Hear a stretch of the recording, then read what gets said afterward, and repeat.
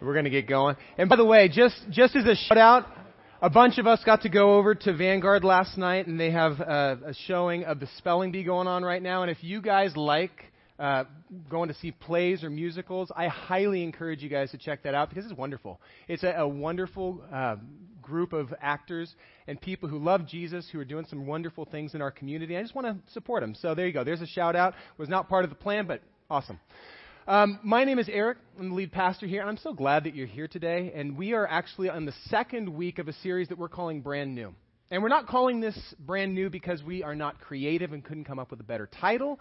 We simply recognize that when Jesus showed up on the scene, he came to inaugurate something that was brand new. It was totally different from the other ways of approaching God that mankind had been doing since the very beginning, where, it was really, you can go from any religious expression throughout history and can boil it down to what we are calling the temple model. And the temple model goes something like this. There are sacred places that you go to because you feel like you're closer to God in those places, or you're closer to whatever deity that you happen to worship. And within those sacred places, there's some sacred texts, whether they are scrawled upon the wall, or they are written in stained glass, or they are written in a scroll, or in a book. And then there are sacred people, usually men, who have access to those sacred texts within those sacred places, and they tell the sincere worshipers, the sincere people who show up to try to worship that deity, how they're supposed to worship and the proper way to worship. And because of the way that this system is set up, those sacred people have an unbelievable power over the sacred worshipers because they are the ones who interpret that text. They're the ones who tell people the proper way to worship. And Jesus showed up and he said, no, that is not what I'm interested in. I'm inaugurating something brand new. It is not Temple 2.0. It is radically different. Because what I am inaugurating is not a worship of a place. I make people, not places, sacred. I say, Wendy, you are sacred.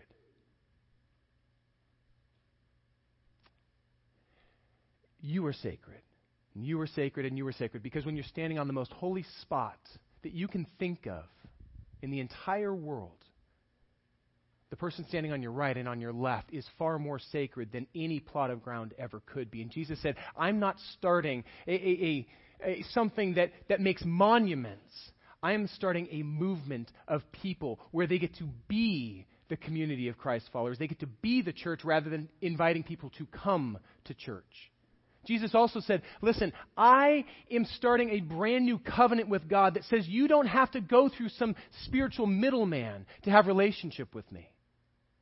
You can come just as you are, and I will love you. We can have relationship because I am coming to give you access back to the Father so that you don't need to rely on a sacred person to get you connected to Him. He also said, I'm bringing a brand new kingdom ethic that boils all 630 of the laws found in the Old Testament down to a single verb, love. And then I'm going to ascribe that word to God and to one another that you do community life with. And then to your neighbors beyond the walls of this building. Love, love, love. And the thing about the temple model and with this brand new thing that Jesus was bringing is that it was not simply a new version of that temple model. Because the temple model, within that temple model, you have these sacred people who are saying, listen, here's what the texts mean. Because of that, they get to determine and soften certain parts of the text that they struggle with. So the sacred people can always stand in front of all of the other worshipers and say, hey, I've got this together. And I hope you can too, but I'm okay. I got this figured out. And Jesus showed up and goes, no, that's not going to work. But rather than lowering the bar so that everybody could make it, he did something just the opposite. He raised the bar so high that even the sacred people, even the professional Christ followers, could not do it by their own strength, could not ever consider themselves good enough because of their efforts. And once he had pushed it so high that the playing field was level and we had all fallen short, he then said, now I'm coming to give my life to pay the penalty that you could never pay yourself. I am going to purchase you out of slavery to your inability to follow the rules so that you can be reconciled into relationship with God. Now, we are all saved by grace, not by your efforts. The temple model would say something like, hey, if it is all about your relationship with God, and you need to make sure that you are in right standing with God. And Jesus came along and said, listen, if you're going to the temple, if you are going to a sacred place to worship God, to bring an offering to Him, and you realize that a family member or a fellow student or a coworker has something against you, forget about bringing your offering to... First go and take care of your relationship with them, and then come back and offer it, because God can wait. The temple model was built on this idea that these gods or deities resided in a particular place, and people would go there to worship them, and that those deities really only cared about the place in which they were at. And so you start having regional gods that people would worship. And this actually percolated even into the Jewish mindset. When they thought of the creator and sustainer of everything, they thought they had a monopoly on him. They thought that he was the God of the Jews alone. And they were his people. And Jesus said, no. You are God's people, but you have been chosen to be his representatives so that the whole world can know me, because this brand new thing I'm coming to inaugurate, this is for everybody, for every man, woman, and child who has ever breathed the breath of life in their nostrils and stepped foot on this planet. This is for all of them. And as word got out about this brand new thing, many of the Gentiles, who simply a big word for saying non-Jewish people, the Gentiles grabbed hold of this brand new thing and got excited about it, and they were in. They chose to not only embrace the gospel, but they chose to embrace Jesus Christ as their Lord and their Savior, and to follow him with all of their hearts. And some of the Jews did as well. They embraced Jesus as their long-awaited Messiah. But here's the thing. It's really difficult when you are raised within the temple model to be able to let go of it. When you are raised with a certain way of worshiping and a certain way of approaching God, it's really, really hard to switch gears and let go of that to take hold of something brand new. And for the Jews, they could not in good conscience let go of the temple model that they had been raised in and trained in and had beaten into their heads in order to take hold of this brand new thing that is built off of grace. And so they did what any normal worshiper would do that's trying to reconcile two different things. They tried to fit Jesus into the temple model. They tried to bring them together into some new hybrid. The problem is that the old temple model and this brand new movement that Jesus was inaugurating were completely and utterly incompatible. They just didn't realize it at the time. And the other thing is that it brought them into sharp conflict with the other Gentile believers, because the Gentiles didn't have the same issue. They weren't raised with the temple model. They were not worshiping in the same way. So they could just grab hold of Jesus as he was. And they're like looking around going, this isn't right. And it created this unbelievable amount of conflict in the early church. So we're in a series that we're calling Brand New, because we are unpacking the way that the temple model has percolated into the church and even into the way that we worship. And next week, we are going to spend a lot of time looking at how that temple model affects us today in the church and how we've gotten here. But today, what I want to do is I want to give the foundation to that. I want to look at how the temple model percolated into the early church and how it challenged this brand new movement that Jesus was inaugurating. And I want to look at the way that the early Christ followers had to fight against the temptation to hold on to the temple model and just make this brand new movement Temple 2.0. Does that make sense? In order to do this, we're actually going to go back to a part of the Bible that we've actually spent quite a bit of time in this year, and that is the book of Galatians. And so for those of you who have been around this year, particularly around Easter time and after, hopefully what I'm about to share with you will feel like review. I hope it is, because that means you're getting it, and that it's connecting, and that it has found purchase in your heart. So I'm hoping that this feels like review, because here's the thing. I am convinced that we more often than not need to be reminded of things way more often than we need to be taught new things. I can't tell you how many things I have forgotten, and I just need to be reminded of them again and again and again. That's why the Israelites had this tendency to build piles of rocks. They have these altars. If you guys go to the back table, you'll see that we have a big jar of rocks. Those are just some of our altars of remembrance, of remembering the good things that God has done, because we forget them so easily when we find ourselves in another position where we're like, I've come to the end of myself. And it's like, yeah, we've all been here. We were here not too long ago. We're going to be here again, and God is faithful even in those moments. So, if you got a Bible, turn with me to Galatians chapter 5. The entire book of Galatians really does focus on this question of how can we let go of the old in order to take hold of this brand new thing. Galatians chapter 5 encapsulates it in such a way that we can kind of get the whole heart of it in one short section. But I want to tell you just a little bit of backstory here. So the person writing this letter is a guy named Paul. And Paul is intimately familiar with the temple model because he was trained and raised in it. He was a trained Pharisee. He was one of those guys who had gone to school to be the sacred person residing in the sacred place, giving his interpretation on the sacred text to all of the other worshipers. And he was zealous for God.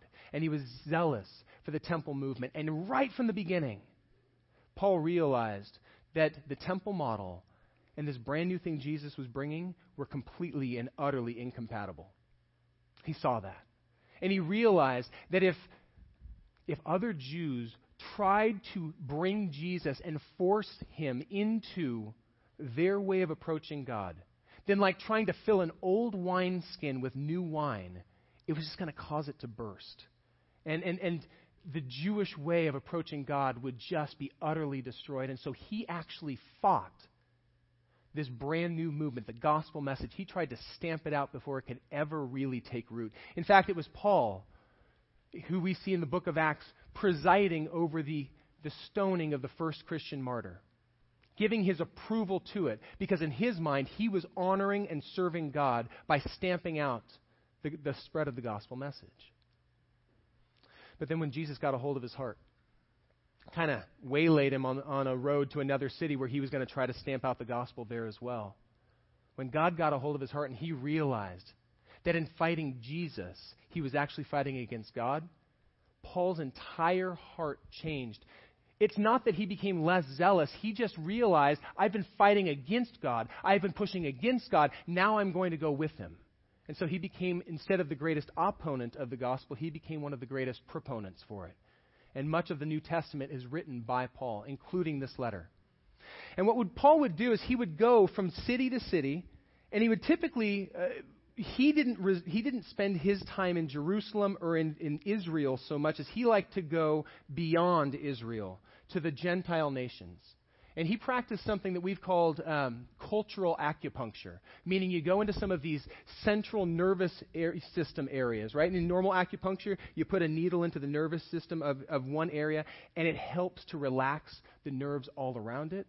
And he did the same thing socially. He would go to a town, and he would go in and he would share the gospel there, knowing that if he could get a foothold in that area, it would then spread to the surrounding areas, and he'd be able to change that whole region with the gospel message.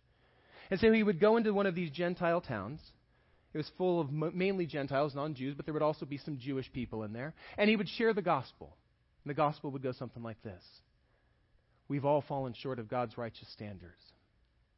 All of us are deserving of death. Because remember, you need to know, amazing grace, how sweet the sound that saved a wretch like me. You need to know how wretched you are before you recognize just how amazing that grace really is. So he would start, we've all fallen short, but our Father God loves us more than we could ever possibly fathom. And he has made a way for us prodigals to come home. He sent his son, Jesus Christ, to take on human flesh and to come to earth. And Jesus died on a cross, bled out for us, so that we could be reconciled to God. So do not fight him, because he loves you. He invites you to come and be reconciled to him. And he would share the gospel message, and within any given town, people would embrace it. More often than not, it was Gentiles predominantly, but some Jews would also grab hold of it. And he would take these new believers and he would create what we call in Greek an ecclesia, a gathering or an assembly of people. And it would be similar to what we have in here. And for weeks and months, he would spend time sharing the gospel with them and explaining to them, what does it look like to follow God and have a relationship with him? And after a few months, sometimes even a couple of years, Paul would then go on to the next town. And he would go and start sharing the gospel there as well. But here's what would happen all the time. When he would leave that town, shortly thereafter, a group of Jewish believers would follow right on his heels. And those Jewish believers would say, hey, I hear that Paul shared the gospel with you and that he was saying that God wants you to be reconciled to God. That is true. But if you want to be reconciled with God, then you've got to do A, B, C, and D. Because remember, Jesus is the Jewish Messiah. So if you want to take hold of Jesus, you got to be Jewish. And although it was never Paul's heart, these Jewish believers would try to inject the temple model into these fledgling groups of Christ followers, what we've come to know as the church. They would try to inject the temple model back into it by heaping rules and regulations and all of the old traditions back onto them. And when Paul heard about this, and particularly that this had happened in the region of Galatia, he is irate. And that's to put it lightly. I mean, he's like a father who walks back into the alley and sees his children shooting up heroin with a neighbor kid who's brought this. And he is like, what are you doing? Don't you realize that your life is at stake here? And so he comes down hard. His tone in this letter is so different from any of his other letters because he's passionate about making sure that they do not miss the point. And he has very little love for these people through whom this false teaching has come. You're going to see in some of the things he says, he's not pulling his punches because this is a matter of eternal life and death. And so we read in Galatians chapter 5, verse 1. It is for freedom. It is for freedom that Christ has set you free. So stand firm then and don't let yourselves be burdened again by a yoke of slavery. Listen, guys, Jesus died to free you from the shackles of the law, to free you from this system where you have to simply try harder and harder to be good because you could never be good enough. He has set you free from that. And he has paid the penalty to take the shackles of the rules and legalism off of your wrists. So do not turn back around and walk back into that jail cell that he freed you from and put those shackles of rule following back on. It's for freedom you've been set free. Mark my words. I, Paul, tell you that if you let yourselves be circumcised, Christ will be of no value to you at all. Just show of hands here. Who here's been circumcised? No, I'm just kidding. I'm totally kidding. Put it down. Cheryl, put your hand down. When I'm talking about circumcision here, when Paul is referring to circumcision here, some people are like, oh, oops, sorry, that was awkward. You know? When Paul is talking about circumcision here, he is not talking about our modern understanding and purpose for circumcision. Because today, people get circumcised mainly for health reasons. In that day and age, particularly for the Jews, circumcision was done in a symbolic way. It pretty much played the same role that this wedding ring plays for me. Because I made a covenant 13 years ago with Kathy that I no longer was my own man, that she and I together were unified. We did that between God and ourselves and our family and our friends. And I wear this as a tangible reminder, not only to other people, but to me, that the choices I make do not affect solely myself. And in the same way, circumcision, although probably most people wouldn't see it, hopefully, the act of being circumcised was a tangible reminder in the flesh that I am not my own. I have been covenanted to the God of Abraham, Isaac, and Jacob. I belong to Yahweh, and I follow him completely. And for Paul, circumcision pretty much summed up an embracing of the old rules, the Mosaic law, the old temple model. Circumcision becomes for him in this letter the summation of all of that. And he says, if you allow yourself to be circumcised, well, then you can't possibly also take hold of Christ. You got to let that go in order to take hold of him. Christ will have no power for you anymore. Verse 3. Again, because in case he didn't get it the first time, he's going to reiterate what he's just said. Again, I declare to every man who lets himself be circumcised that he is obligated to obey the whole law. Because for the Jews who were becoming Christians, they were turning the old law and the old traditions into a sort of legalistic buffet. And they were going in and saying, I want Jesus. At the end of the day, that's my dessert. Grace is good. But I can't let go of all of this. So they bring their tray and they would take a little bit of circumcision. And they would take a little bit of the Sabbath kind of keeping stuff. And they would take a little bit of this and a little bit of that. And they would leave a lot of the other stuff. But they said, hey, we're going to bring this and Jesus together. And that is going to be enough. And Paul's saying, don't you get it? If you try to hold on to even just a little bit of this, then you're obligated to obey all of it. And in that process of holding on to the old, you can't take hold of the new. He goes on, verse 4. You who are trying to be justified by the law have been alienated, pushed away from Christ. You are actually alienating yourself from him. You're pushing him at arm's length because you won't let go of this. You have fallen away from grace. Let's pause there for just a moment. Because grace is one of those words that you hear within the church a whole lot. It is definitely one of our favorite Christianese words. And if you're not familiar with what grace really means, grace is simply getting something that you don't deserve. An unexpected and certainly undeserved gift. And the thing I find with our human tendency is that we pretty much get uncomfortable when somebody offers us something that we don't feel like we deserve. And a lot of times we want to temper that. We want to lower the audacity of the gift. Kathy and I ran into this just about a month and a half ago. For the last several months, we've been having some vehicle issues with both of our cars. Neither of them were really, truly reliable for us. And so Kathy goes, honey, we're going to have to buy a new used car. I go, I totally know it. I know we have to. But with all the stuff going on at the church, I honestly don't have enough mental space to think about it. Can we just hit pause? Can we hit snooze on the buying of a new vehicle for like 2 months, till August? And she acquiesced. She says, okay, that's fine. We can wait till August. I know, Alice. I'm sorry. She wanted it a lot sooner, too.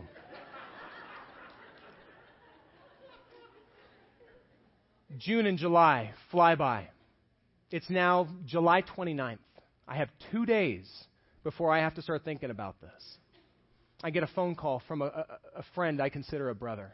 He and his wife live in Taiwan, but they had been out visiting. And he says, hey, Eric, my wife and I have this car that sits at my parents' house pretty much all year long. We use it for a week when we're out here. We don't have a whole lot of need for it, and we've been praying about it, and we would like to give it to you and Kathy. and I'm, this isn't just any car. Okay, this is a 2008 Mercedes-Benz SUV with only 75,000 miles on it.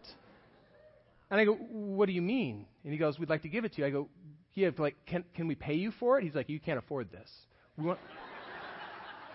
You're saying because I'm a pastor? Yes. No. We want to give it to you. Talk about a gift that is so far beyond what anything we could have ever asked for or expected. Uncomfortably so. So uncomfortable that I'm making a point to tell you so that when you see Kathy driving around in this thing, you won't think your pastor is skimming off the top.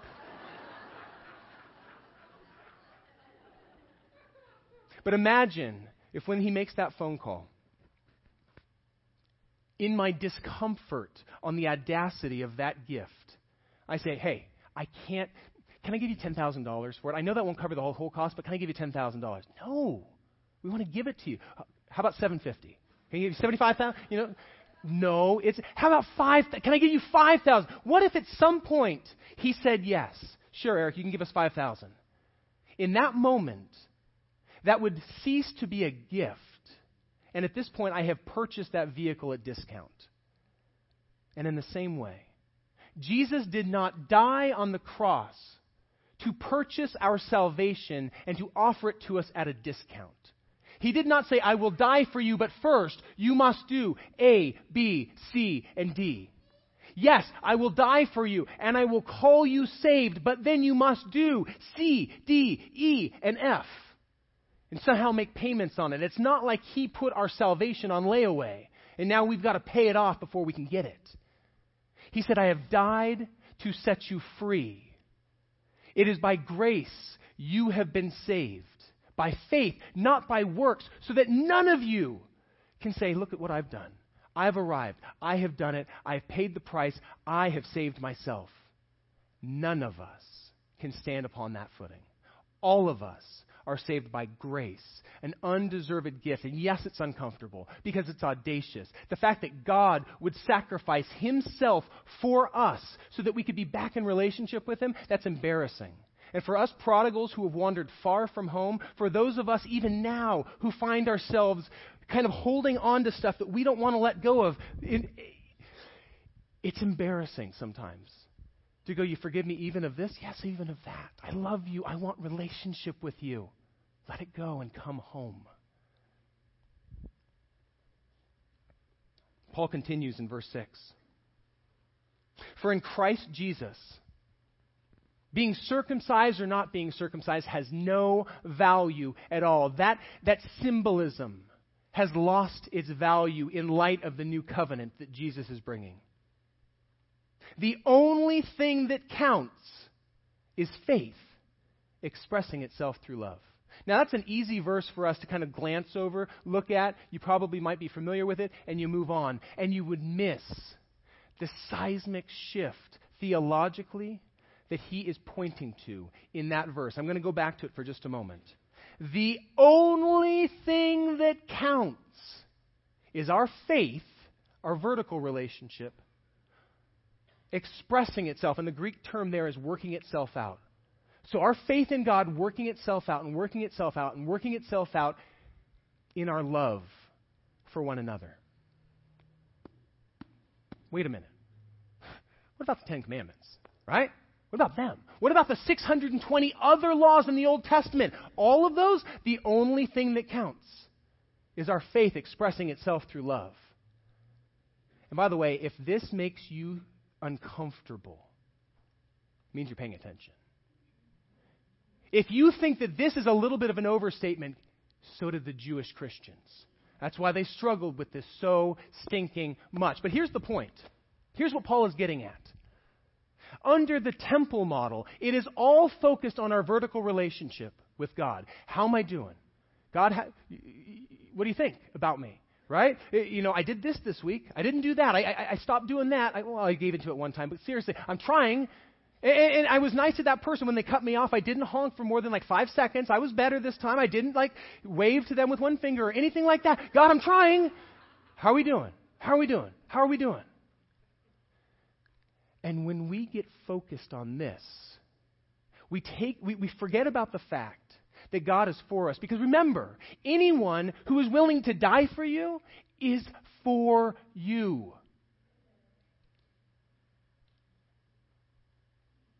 And we get focused on somehow feeling like we need to earn it back and be good enough and keep trying harder. And we turn it back into a reiteration of the temple model.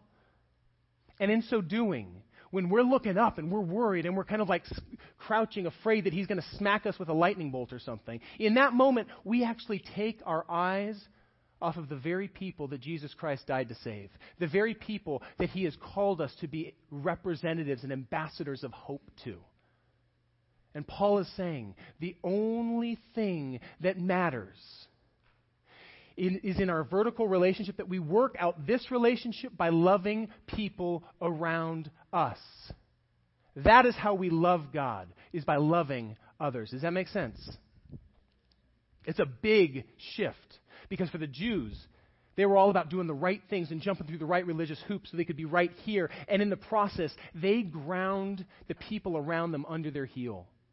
They threw them to the wolves if it would make them look good.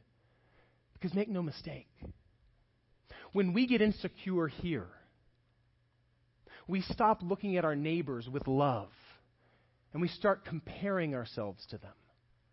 We start going, well, how am I doing? How am I doing? Well, I'm better than them. I mean, look at how ridiculous they are. At least I don't do that. And we judge them, and we hold them at arm's length.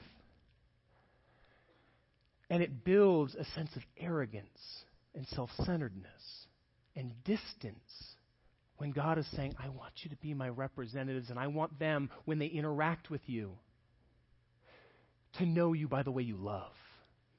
It's real hard to know us by our love when we're spending all of our time judging other people.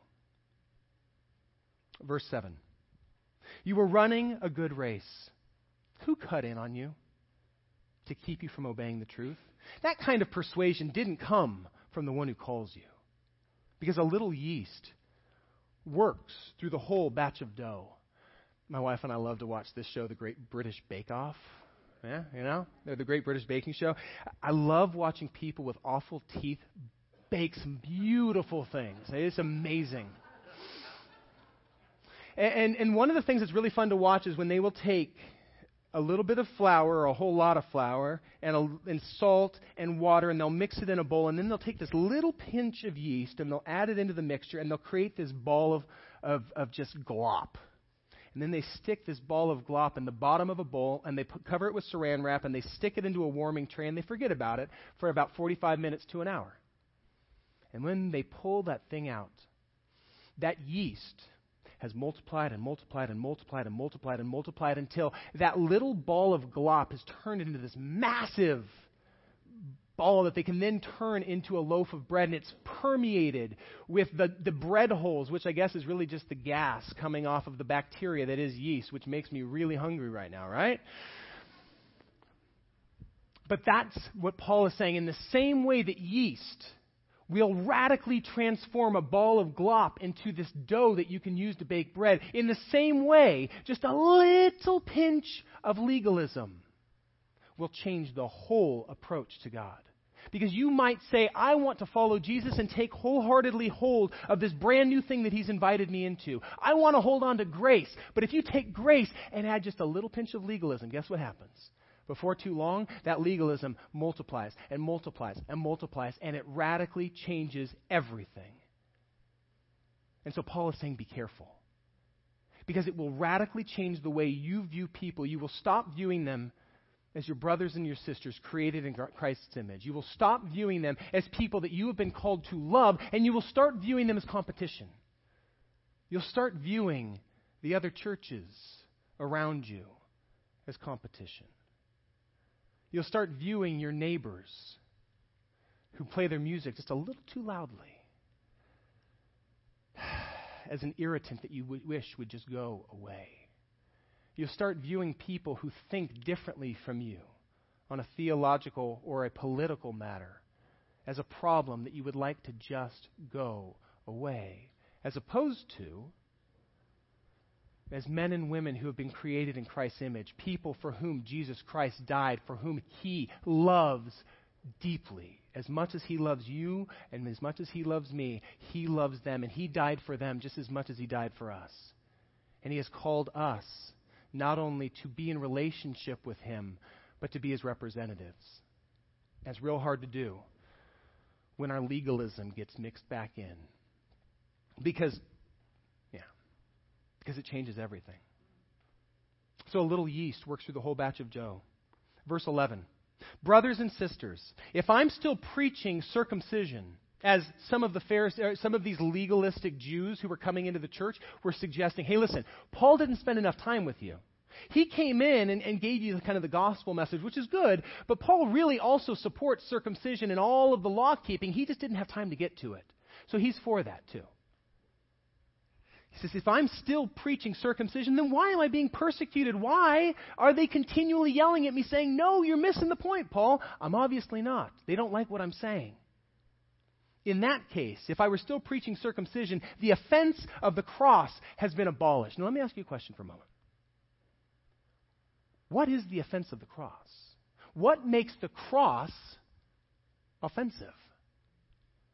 Well, I'll tell you, for a legalist who finds their identity and finds their value based upon how well they keep the law, the cross is offensive because it not only says that we don't have to earn our standing with God based upon how well we do this, but it has the audacity to suggest that we couldn't make ourselves righteous by our observation of the law. That is something that a legalist simply cannot abide. Because it says your approach to God is a broken stairway to heaven. And you can keep trying to climb that thing all day long, but you're not getting anywhere.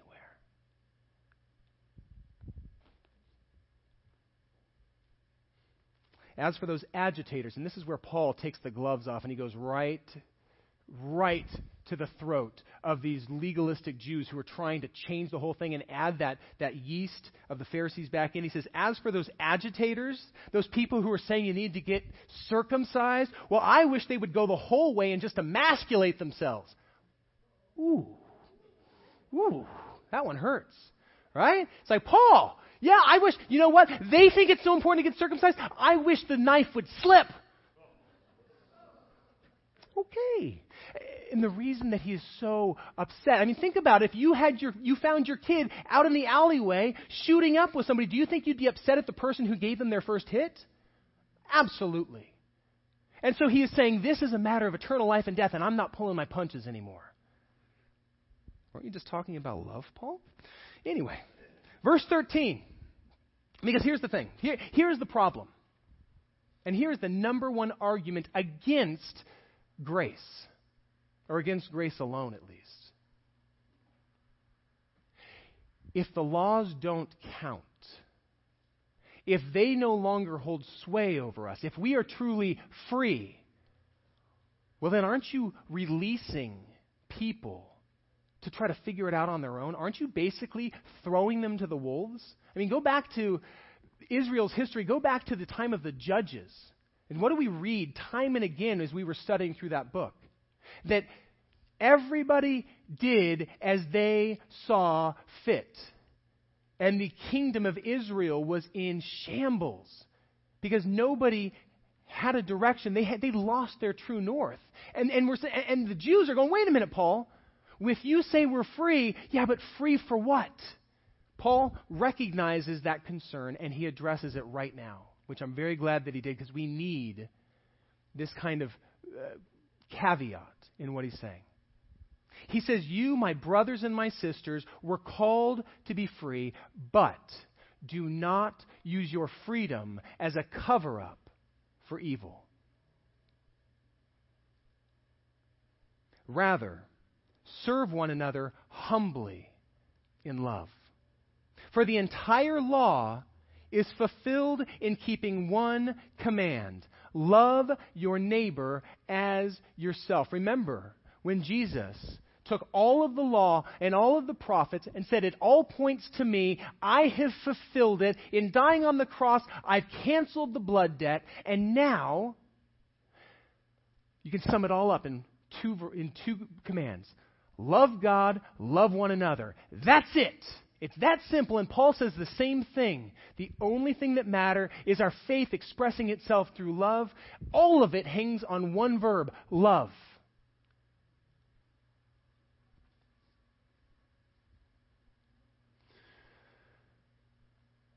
And that approach is very, very different from rule following.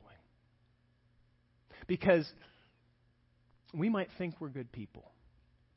We might say, hey, you know what? We need the law. We want the law to be lowered, and we want to try to do our best. And he's saying you couldn't possibly do that if you wanted to. You do not have the freedom, and this is important, we are not freed up to sin. It is not a license to sin. Rather, it is a license to love, and that is a very different thing. Because I've not freed you. Jesus didn't bleed out on the cross to make us good little rule followers. But he also didn't bleed out on the cross so that we could go live any way that we wanted. Be free, little birds. Do whatever you feel like. You're good to go. I got you covered. Instead, he said, I have freed you from the shackles of sin, from the shackles of law obedience, so that you can follow me and you can be a reflection of my love to the people you come into contact with at school, at work, at Pete's Coffee, or wherever it is that you hang out when you go to Mother's Market, or when you go over to Trader Joe's, when you walk in there, you get to be my representatives.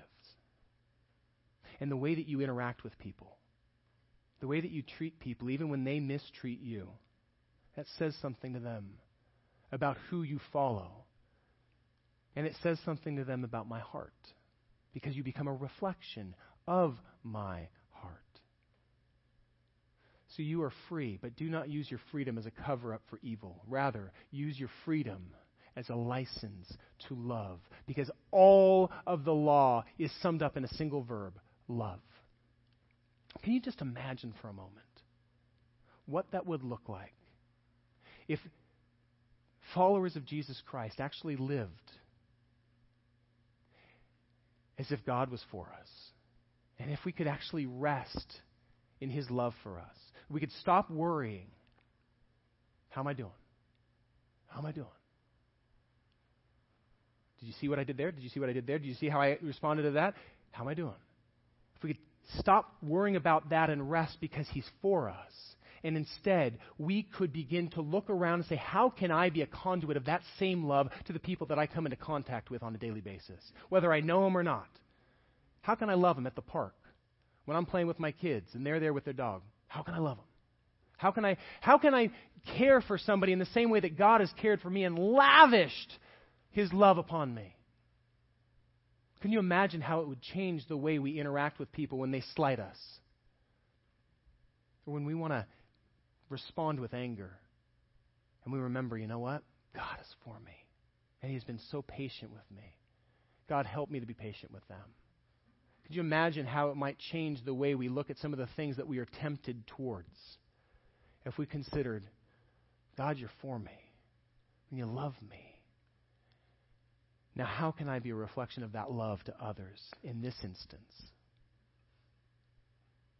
They would change everything. And so my challenge to those of us who have said yes to that audacious gift of grace that Jesus Christ has lavished on us, my challenge to us this week is to remember your Father God is for you, and He is for me. He showed us by the way Jesus loved us on that cross. And so now you not only get to rest in His love for you, but you actually get to be a reflection of it to everybody you come into contact with. So begin to pray, God, use me as a reflection of your love. And I'm going to invite the worship team to come forward, but before I finish this morning, I don't want to miss this opportunity for those of you who might have found your way in here this morning. And you know about God. You've heard about Jesus. You know about the cross, but quite honestly, you have not felt worthy, or you have not yet taken hold of that gift because you're like, I'm not really ready yet. I'm not ready to submit my life to Him, or I don't feel worthy of His grace. I've been trying really hard to kind of get back on the right foot because quite honestly, I've been struggling a whole lot, and I've been falling on my face a whole lot. And I just haven't been at that point where I felt worthy of it. And may I remind you that you will never get to the point where you are worthy of it. None of us have. And if it means being worthy, then I should not stand up here. Because I've fallen flat on my face more times than I even want to think about. And the beautiful thing about the gospel message is that He takes wrecks of human beings. He takes people who have run as far as they can in the opposite direction and found themselves covered in the muck of their choices. And He says, come home, because I love you. And I love you more than those things that you've done. And I have made a way that those things no longer define you. So come home. Let me clean you up. And then let me rehabilitate you so that you get to now go and be a reflection of that love to the people you come into contact with. So if you are hearing the gospel message this morning and you realize you have not taken hold of this gift of grace that He bought for you, I want to give you an opportunity to take hold of it this morning. And it begins with a prayer. There's nothing magical about this prayer. It's different every time I pray it. But it is a way of saying thank you, because the best way to receive a gift is not to pay for it, not to make up for it. It is simply to receive it and say thank you, and then to use it. Your Father God loves you, so much so that even when you have been in the depths of your rebellion, He sent Jesus to die for you. And He's saying, come home. And I'm about to pray a prayer. And if what I'm about to pray is the cry of your heart, then I invite you to simply pray it along with me. You can do it internally. You can say it out loud. Doesn't matter. It goes like this. Father, thank you for loving me. And Jesus, thank you for being willing to die for me so that I could come home, that I could be reconnected with my Creator, with my God. I know I'm not deserving of this gift of grace. I know I never will be. But I accept it now.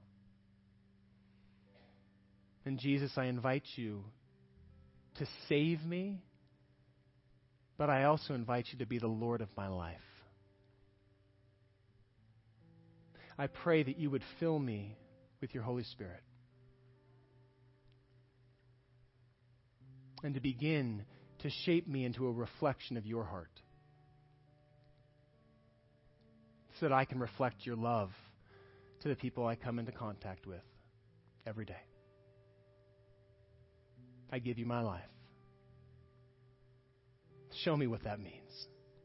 Jesus, in your name. Amen. And if you prayed that prayer today, I want to know. I want to celebrate with you, and I also know that you're probably going to come under some attack this week. That there are going to be a lot of doubts that will begin to creep in, and there's going to be a lot of thoughts that will come back in. And the enemy, because we have an enemy who would love to take these little seeds of hope that have been planted in your heart and crush them before they can ever take root. And so Pastor Jeff and I would love to just come alongside of you and encourage you and maybe even help you get connected to some community so that you can continue to grow. Because we can't do this by ourselves. So my request of you is this. I'm not going to make you stand up right now. I'm not going to put you on the spot. But in your bulletins, there's a connection card. And my request is that if you prayed that prayer today, or if you are just wanting some support right now, that you would give us your contact information on your connection card, and then you would check off, yeah, you know what? I accepted Christ today. Or I'm interested in baptism, but I'm not really sure what that means. Or I just need prayer about A, B, C, or D. Whatever it might be. Write that on your connection card, and we will contact you this week. Because we have been called to do life together. And we want to be a support for you in that. So, Father God, I thank you. I thank you for the reminder that we don't stand up here because we're worthy. We stand up here, and we can stand in your presence because of your grace. I pray that you would use us this week as a reflection of your love to everybody we come into contact with. I pray that you would help us to take hold of this brand new thing, this movement, where you use people, not places, to transform lives eternally. And I thank you that we can come directly to you, just as we are, and be used by you. So now we want to worship together as a family. We want to say thank you. So let's worship together now.